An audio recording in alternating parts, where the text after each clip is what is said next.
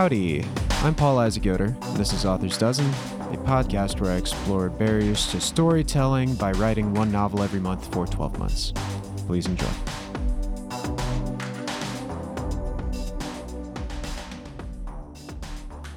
Welcome to the Author's Dozen podcast. This is Paul Yoder. You heard the intro. You know what it's about and what we're doing. And this is the Critics Collab.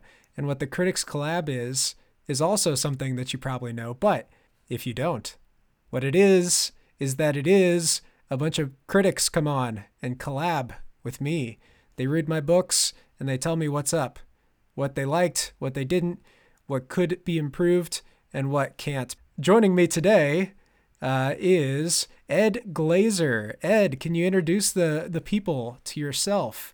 Absolutely. Well, thank you for having me. Appreciate it. I'm already a big fan of you, and you haven't even won any high honors from Sci-Fi yet.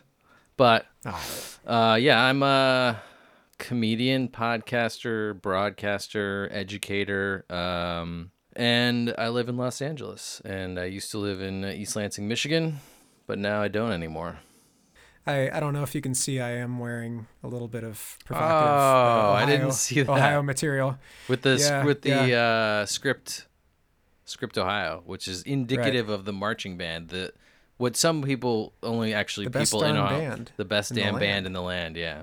What I've noticed with like people from Michigan who come out to LA is like we have more in common than LA people. Yes. And so it's like it's like the British and the Scottish, like they're the worst of enemies. Begrudging friends now. Yeah. Yes, exactly. Yes. So very good stuff. We're people in LA not so difficult to get along with. I would not like you. It's true. Lesser of two evils. So yeah. There we go. Mm-hmm. Cool. So Ed, thank you so much for joining us. Yeah, great to be here. Tell us a little bit about the book that you read. So I read Siren Deep by Paul Isaac Yoder. Actually, I don't know what your middle name is. That is correct. You've Isaac? guessed it. Okay, now. Okay. Yes. Paul Isaac Yoder. Siren Deep, it is 42 chapters of bliss. I'm not sure if I should heap praise now or later, but it is a story about a young woman named Asha, who is, we start in media res, and she is training in powers, and she's at an academy or something of that kind. They're training for an invasion, which is imminent. We are led to believe that she is one of the best in her class at all of these powers and flying, and certainly seems to be one of the best in her training sequence, and then finds out that she is actually last place in her class. Okay, so yeah, Asha ends up becoming a member of a flight crew of a ship called the Problem Child, which is one of the scouts that's going to attack the shell, which is, we think, some sort of a planet. When they land upon the shell, all hell breaks loose, and basically the majority of the book is what they do when they're on the shell, trying to root out who is on their side and who is not. The goal is to seize the power that lies within the shell, and so it's the process of finding that power, and then what happens when they have the opportunity to take it. It's, in a way, yeah, it's certainly sci-fi, but it's like sort of several layered mysteries. Is that your feeling when you wrote it? I talked a lot about it in the podcast, but just the mystique of the thing is probably what got me into the novel.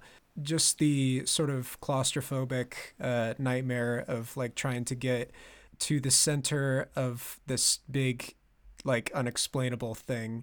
That, and just the idea of like this big shell in space, like, where did it come from? What the heck is going on? You know, unexplained, charismatic image is really what I was going for. So yeah, I think the mystery is a big part of it, for sure. I think you probably said this in the intro, but you wrote this dang thing in a month? Correct. Yes. Which blows me away. I can't believe that it's somewhat intricately plotted. Somewhat steals some of the thunder. It's intricately plotted. There's certainly nuanced mystery that goes from beginning to end. And also the world building of the power and the nature of what that means for the people who wield it, and the taking and giving of power is weaved in throughout the entire narrative in a way that's it's not just like a straight sci-fi narrative. It's very thought-provoking, I guess is the best way to say that.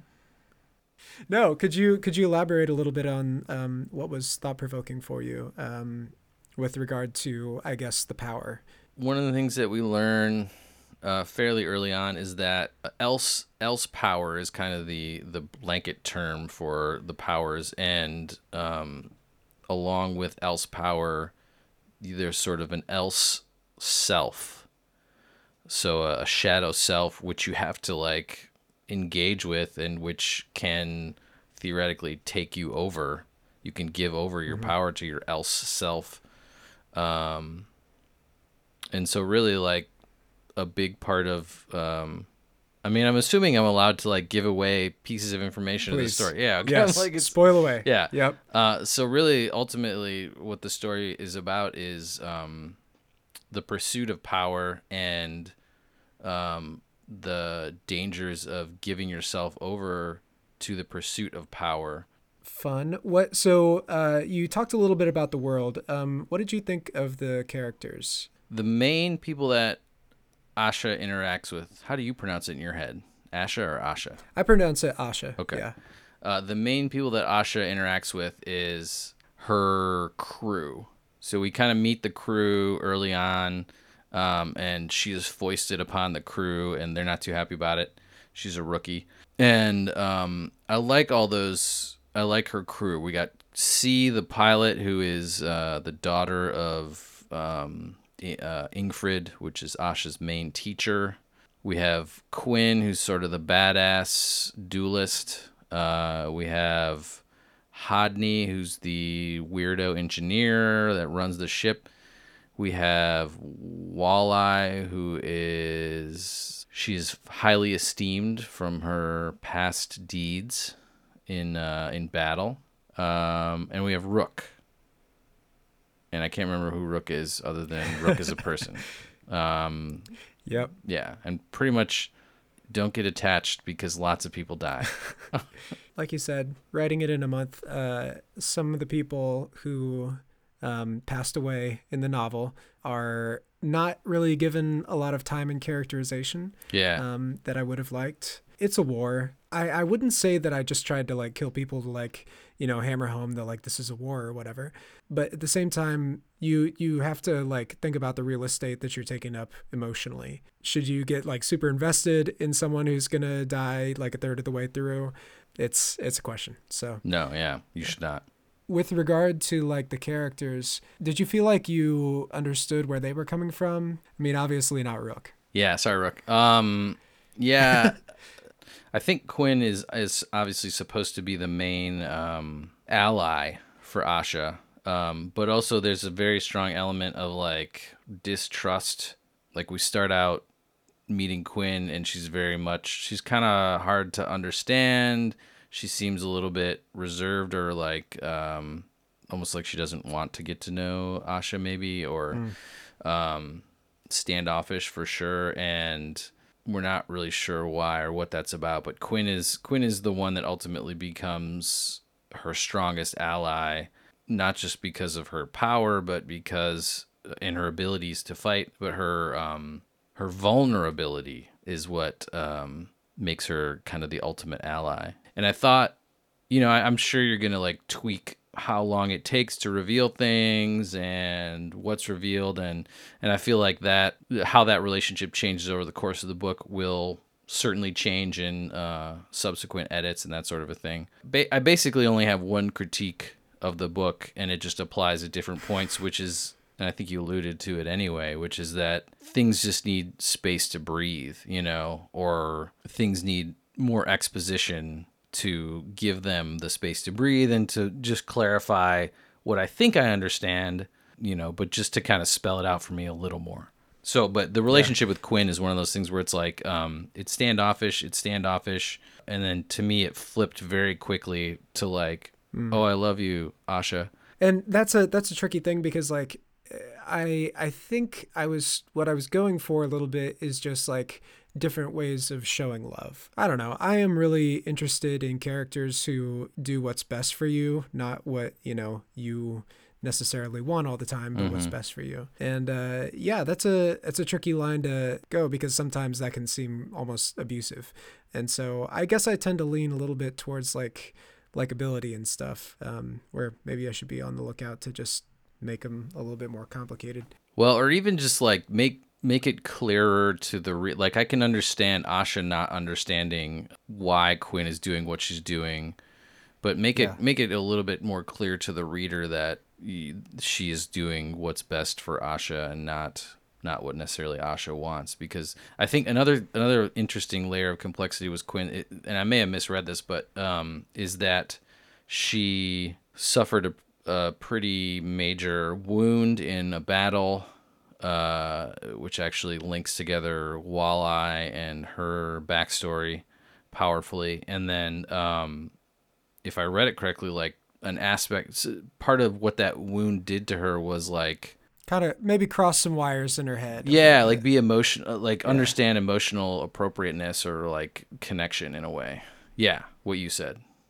That was how I read it. I love that you picked up on that. A lot of these things were sort of built out, not necessarily from the beginning. So it's cool that, those, certain relationships, I didn't set out like trying to make a story about that. But I'm glad they resonated anyway. Mm-hmm. One of the things that I tried to do, it's hard to talk about. I mean, I can't imagine what editors do. It seems like it seems difficult. So magic. Yeah, so what I did was I tried to kind of summarize each chapter. And each chapter is kind of like a scene in my mind. And I guess that's not completely accurate to say because, in one sense, some of the chapters are large enough that they have multiple scenes. But that's kind of how you're looking at it, right? As an author, is like one chapter is one scenic unit or whatever. I definitely tend to write a little bit more filmically. So yeah, I definitely tend to stick at least one or two scenes per chapter.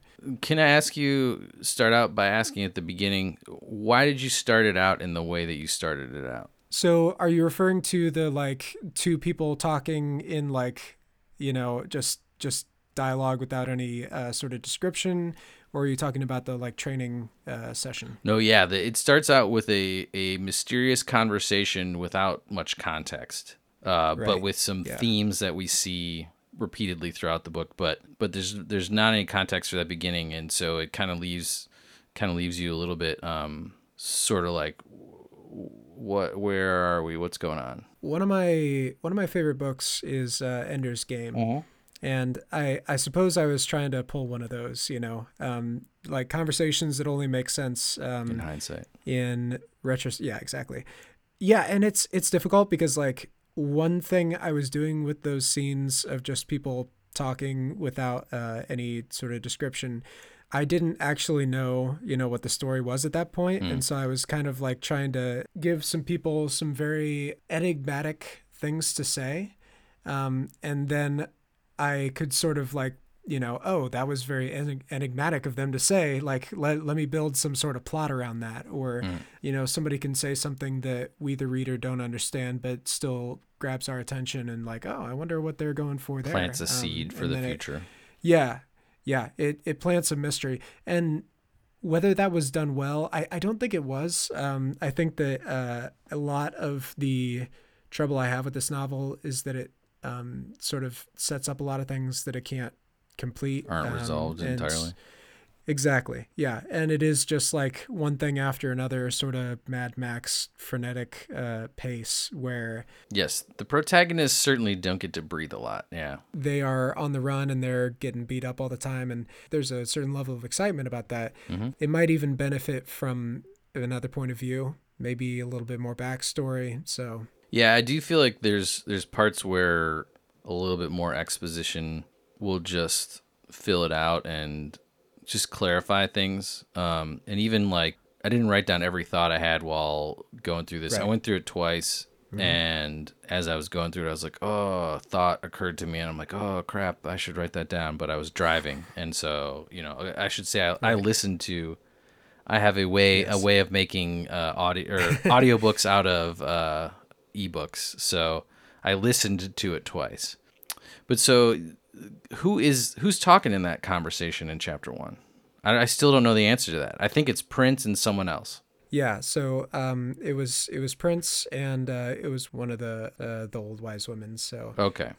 that was what was going on in my head. Mm-hmm. And that's the trouble with those chapters, is that it really gives me an out to just be like, oh, it could be anybody or whatever. But that's not satisfying to a reader. Mm-hmm. Like, they want to, if I plant that mystery, they want to find out. So I'll have to reconsider. It's not Ingrid, probably, because she doesn't make it. There are like several levels of conspiracy, like you said, in the book.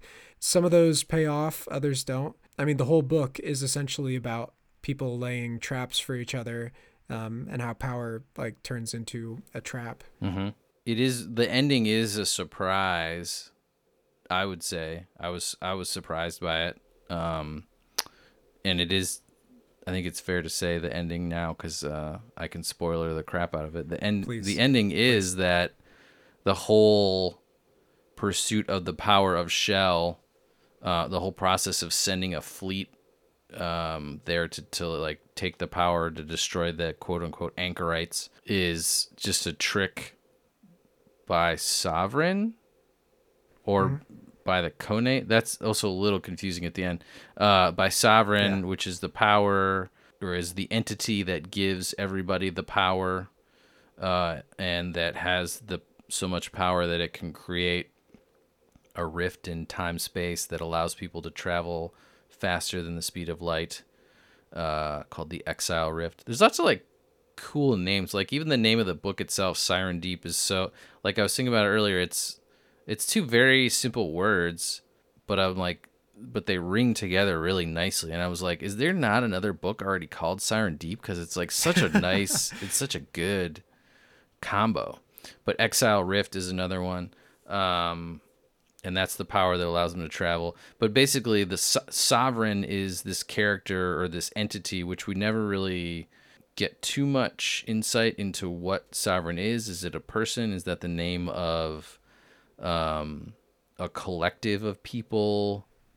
You don't know the answer to that either. I do. Okay. I do in my head. I even, had a little contest with like, some people I knew. I was like, what should this character look like? And, be like, and what does it look like for someone to be like all powerful over the whole universe? But yeah.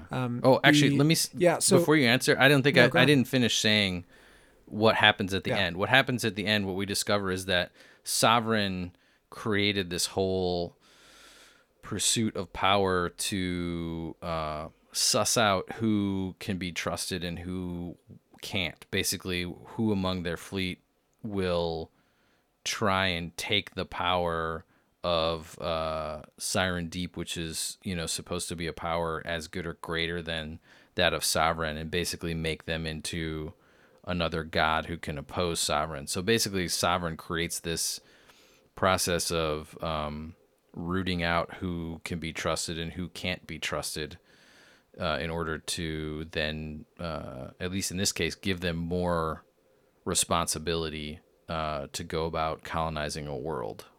That's kind of the end product, is Quinn and Asha.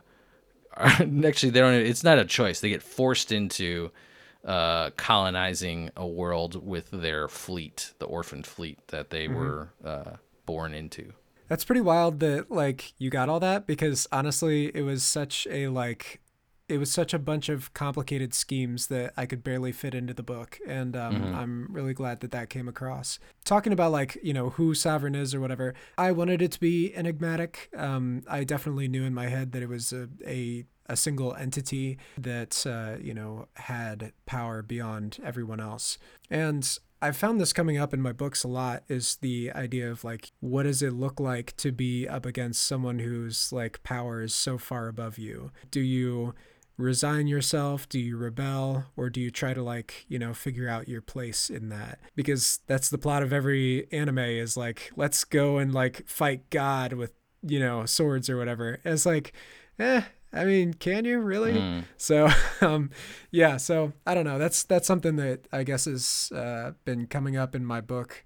I don't know why. Why would it be this year that I feel powerless? I don't know why. Is that how many books have you written so far? So just finished up number 10. We're recording this at the end of October. That is correct. We're spooky. We're spooking the kids. And so you've literally done a book a month in 2020. Spooky. Yes. Yep. So did the first before been... coronavirus were the first 2 books like hopeful and like actually like nice? I mean, the first one was the second one. I did some revisions and finished right when the Rona was happening. Yeah, I mean, even in those first months, we didn't know how damaging it was going to be. Right. So it wasn't necessarily like 100% a huge thing. I try to find hope in things, but there is definitely a recurring theme of being the subject to powers that you can't really, fight too much against. So. Do you think the book focused on that kind of like, complicated stuff to the detriment of the more human conflicts going on in the surface? No, not to the detriment. I mean, I think let me ask another question about so the another central character that is close to Asha that Asha deeply loves at the beginning is Dawn, who's like her sort of her bunkmate or her roommate. There's even like a little bit of opposition set up in that beginning training scene where Dawn gets the highest score, even though like secretly Asha was the better person in this training dream. The Dawn reveal is that she is the traitor. She's the one that informed the opposing fleet, which is called Union, and Union kills Ingfrid. Prince actually is the person who kills Ingfrid, who is again C's mother and Asha's main trainer, wise woman. Dawn reveals that she was a traitor and that she is actually a spy for another whole group of people called the Khanate. And this was another thing that I think I wasn't 100% clear on. Or the Khanate are another group that are trying to take power away from sovereignty. Yeah, the way I pictured them was like they, I sort of set up in the book that like, if you have a close relationship with someone, you can dream together and sort of communicate, longer distances. And so I had this idea of this family that spreads throughout the stars, and like their whole goal is to, stay connected with one another in order to fight sovereign. And, so yeah, Dawn was, I guess, part of that family and obligated to her family. Right. And that was sort of the conflict going on with her.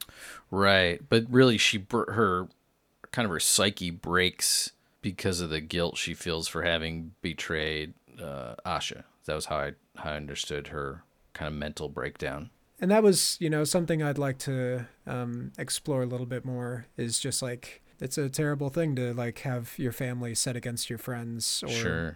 Even your adopted family. So, right. Well, and there's also like a love interest for Dawn that is kind of described early, and that ends up being Prince. What I took as the principal element of what really pits Dawn's love for Prince against Dawn's love for Asha is that she has to wrestle with the fact in the end that, and she conveys all this to Asha sort of as her last thing in her revelation of her dreaming to Asha, is that she recognizes that she would sacrifice for Prince, but Prince would never sacrifice for her, which sounds like a pretty toxic relationship to me. And Asha always sacrifices for her.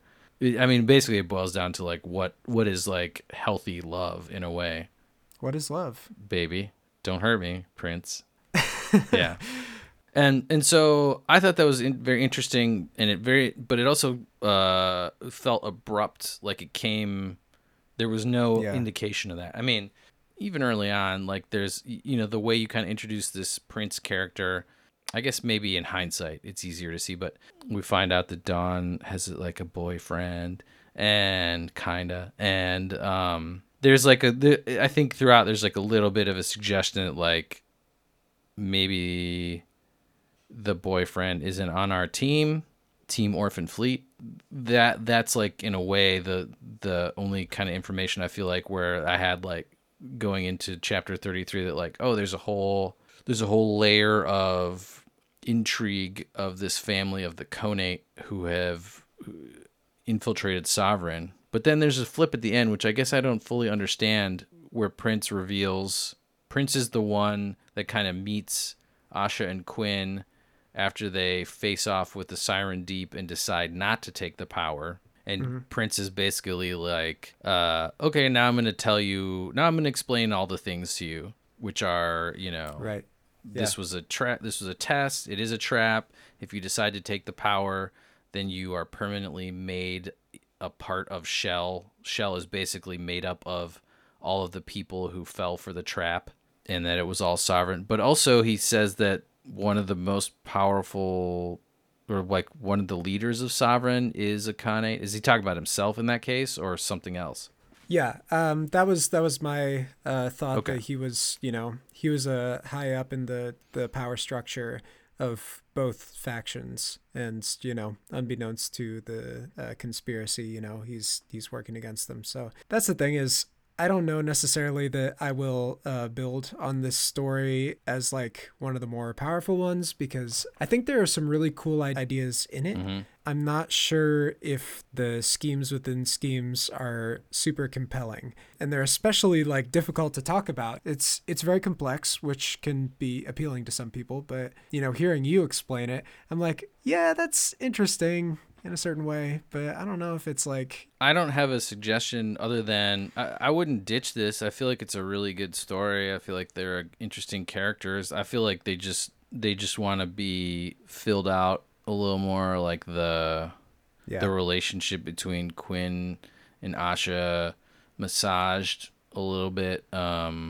Some like early on future indications that like the reason why Quinn is so standoffish maybe is partially because of her injury, and that like she has Asha's best interest. I mean, Asha is a compelling protagonist. Yeah, I feel like it's don't ditch it. Maybe sure. One process is the thought exercise of peeling away a certain level of the intrigue, see if there's any negative or positive effect on the story, and if you peel it away and it doesn't add or take away. I mean, like, I don't know if the Conate is an example of that, because somebody was a traitor to somebody betrayed the Orphan Fleet, which is what Asha and Dawn are part of, and so there has to be a reason why. Here was my thought. Originally, when I had this idea, I was thinking of like, what would like a universe look like if people, if it still took years and years and years to travel between the stars. Mm-hmm. One thought I had was like, but we also have the capability to like communicate in vast distances. Right. Yeah.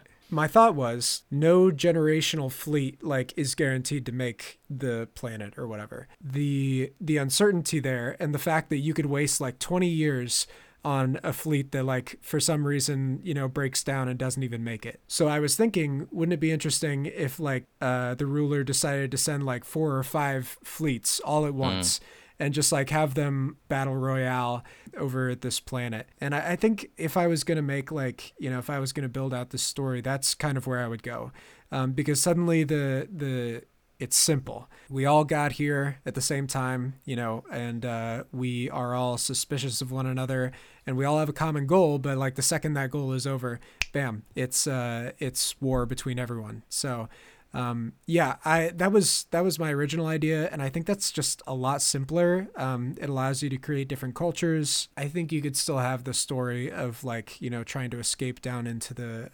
depths and figure out what happened to the inhabitants and why they're all freaky tooth monsters. So yeah, there are a lot of like freaky anime monsters. Yeah. I mean, I've never been like a good artist. The freaky monsters are kind of easier to describe than draw. because Sure. you can use your imagination. Oh, that bone's sticking out there, or that, it's got a few too many arms. I wonder what that looks like. And kind of lets your mind come up with the most horrifying thing that you Yeah, the can. So, underwater sea monster that's a huge collection of corpses. yeah, it's a good time. Yeah. What do you think about like the power system? Does that like make sense? Do you understand like why everything in the world works the way it works? Yeah, it makes sense. I think it. One of the thoughts I had was like I wanted you to describe it and sort of like go into. It's sort of like the exposition happens over the course of several parts It of the like book. trickles. Yeah. Yeah, like, and I guess I wanted more exposition up front about the L's power, if possible. I don't even know if that's possible, Mm-hmm. but yeah, there's 5 powers. There's Mm-hmm. attack, armor, attack, flight, animation, and dreaming. Is that correct? That is Yeah. correct. That is correct. Yes. Yeah. And so the idea was to make them each strong against like two others and weak against two Mm-hmm. others, and sort of like create like a rock paper Mm-hmm. scissors sort of fighting system. Yeah. That's Um, cool. And then somebody else in one point of the book kind of uses a power within a power, which is an unexpected move that catches our protagonist off guard. They use dreaming within animation. yeah, and that would be, something that I think in like a battle royale would be really like fun, because what we have right now is a bunch of conspiracies and, people sort of fighting the same fight over and over. Where what I really wanted out of that system was like creative approaches to the sort of limitless combinations you can have. I mean, I think the other thing that's really compelling about the power system that you've set up is it requires sort of, in order to use it, it requires everyone to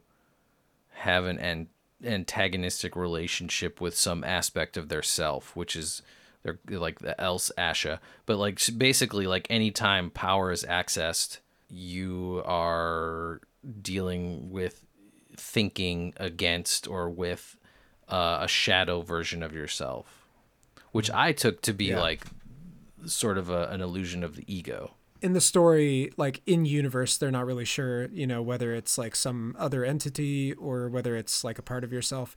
I sort of viewed it as more of the latter. I mean, what happens to us when we get like even a modicum of power? We start to think like, oh, wouldn't it be nice if I used it for A, B, and C? And shouldn't I want like power all the time? Like, shouldn't I use this power to like get even more power? And it's sort of a runaway train. And also, like, we then tell ourselves that we're the reason why we have that power. Like, it becomes sort of like a self-fulfilling prophecy of like, if we're given power, then it's like, I was given power because I'm great. I deserve Yeah. it. Yeah. I did this all by myself, which is never true. One thing that I kept on talking about in this book, and I'm sort of coming back to it in the book I just wrote, are characters who have been hurt in the past or really felt insignificant or, any number of things. And the sort of temptation that power offers there, because like, you don't have to feel small anymore. Like you don't have to feel like in danger anymore. At the same time, like you're just fighting and fighting further and further up the ladder. It just becomes like, bigger bosses that you have to face. I don't know. I get the allure for sure, but it's kind of a never ending cycle of just wanting more power to protect your power. And there's a whole bevy of things you can talk about with that. And I just think it's super fun. Right. Well, and I think the one of the things that I like about it too is the people who are literally the monsters that like, have the creepy multiple mouths and all kinds of things are the people that gave themselves over to their power. So it's like the people that, I mean, that's very much the real world too, right? Like people that give themselves over to their ego pursuits completely become monstrous people. And in this case, it's just an externalization of that, So it's like, so in that sense, it's really clever. So I don't want to see you ditch this book. I don't want to abandon everything about this, for sure, no. But I think that the plot could use some major reworking. I just think there's a more compelling arena to put these characters and powers into. The plot should complement the characters and the abilities that they have. They should be the most interesting people at the most interesting time. I'm not sure if this specific plot amplifies their powers very well. I think that like having a bunch more antagonists and like a lot less complication would be a better way to take it. I mean, to me, it's the way I read it was like, well, it's remarkably good for having been pumped out in such a short period of time. The sort of compressive nature of it is explained by that. And my takeaway, my strong takeaway was like, well, you know, as you run through drafts, like you're going to end up filling in bits more of exposition that are going to clarify the things that I think I understood. I mean, as far as I can tell, I understood things pretty much correctly. The things that you left ambiguous, you did on purpose. And those are fine choices. You could always infinitely do whatever you want in a story. Yeah. I don't think there's, I think it just needs more breadth in it. And it's like sure. Anything else I'm sure would benefit from, like an editor who isn't you, who, is the, like, has experience in helping, burr the story along from initial draft to like final draft. And I am a reader of sci-fi for sure, but like the difficulty and the monumentalness of that task really it's just scared me when I was like, oh my God, like what do I need? Like when I was trying to prepare for this, I was like, what do I need to do in order to like be able to provide useful criticism? And I was like, even just like describing everything is hard. I can't imagine having written it, but even like being a useful editor is something that seems beyond me. Well, that's a good thing I've learned through this, Critics Collab. Everybody brings a different viewpoint to the table, which is like way more valuable than having, like 9 editors who have their like, special editor way of doing things. I mean, that is what will happen in the real world is a lot of people will come at it with a lot of different takes and a lot of different ways of looking at things. We're not all like professional book editors. And I think that it's truly important to, I mean, you're a sci-fi fan. You read a lot more than most people I know. You are like a communicator by trade, and, stressing clarity is a huge deal. That is the writer's first job in some ways, is just to like make things clear and to get the idea across. Where other people would focus on other things, I think that is something that, talking over this conversation, my mind is just buzzing of like, how do I like simplify this and in order to like complexify the characters? So well, good. I hope you don't give up on it. It's compelling world building, even though we just get a little taste of the world of power. That was a fun thing that I was sort of playing around with in my head about like writing this. Is it's a power fantasy, like people are flying around, they're hitting each other with like atomic swords, rad stuff, and like I want to be there, but at the same time, like you see the consequences of like power fantasies. And the sort of the majority of the book, Asha doesn't know the nature of her origin, doesn't know where she came from. She most members of the orphan fleet at least know something about where they came from, right? But she is a true orphan in the sense that she doesn't know. Part of her like angst comes from like she was maybe ditched by her parents or they were killed. We're not really clear. She has something of like a Harry Potter like scar on her body, and I think it is sort of explained like towards the end where she's like, oh, I actually know, I think I know what it was. I think I know what I am all along. Yeah. I believe she is an anchorite. Yeah, my thought was that, she was the child of some people who were not down with the government and, was, if not like physically cut from her parents' arms, at least part of some attack on her parents. Okay. Yeah, and so again, the idea of like having this power fantasy of like, we're going to go kick some butt, and you are the person whose butt got kicked last time without even really knowing it. Can I say the anchorite? I mentioned the word anchorite a couple times. Anchorite is kind of like the race that they're told they are coming to the shell to kill. And so, of course, by implication, that would mean that I am not an Anchorite. But it turns out, Right, yeah. nope, whoops, yeah. Coming to, like, combat a certain way of life and, realizing that you were on the other end of that at some point. And so it's really the Avatar 2 of books. That's what it really is. James, give me a call and we'll get it done. Okay. So, dude, tell the people where they can find you on the internet and so forth. You can find me on Instagram, I guess, Ed Glazer, EDGLAZER. I used to have a webpage, but I'm not actually sure what happens to that. I appear on a couple of podcasts, one of which is my own, but we're very, very slowly rolling out episodes. But that is called Radio Enactment, and you can find that at radioenactment.com. And I also appear weekly on a three guys just talking about stuff that really make you think, and that is called Really Make You Think, rmyt.org. It's the hard-hitting perspectives of somebody from Lansing, Michigan, three people from Lansing, Michigan, one of which is in Lansing, the other which is in Hong Kong, and the third of which is in Los Angeles. rmyt.org. We've talked on my podcast a little bit about improv and the stories that you guys manage to pull together and like actually make them entertaining and funny, in real time is truly a sight to behold. So they should go and check you out. Yeah. Thank you. Yeah, eventually someday we'll be doing Second City Improv again, hopefully when theater returns to the world. Hey, take care of yourself, man. All right, stay classy, Paul.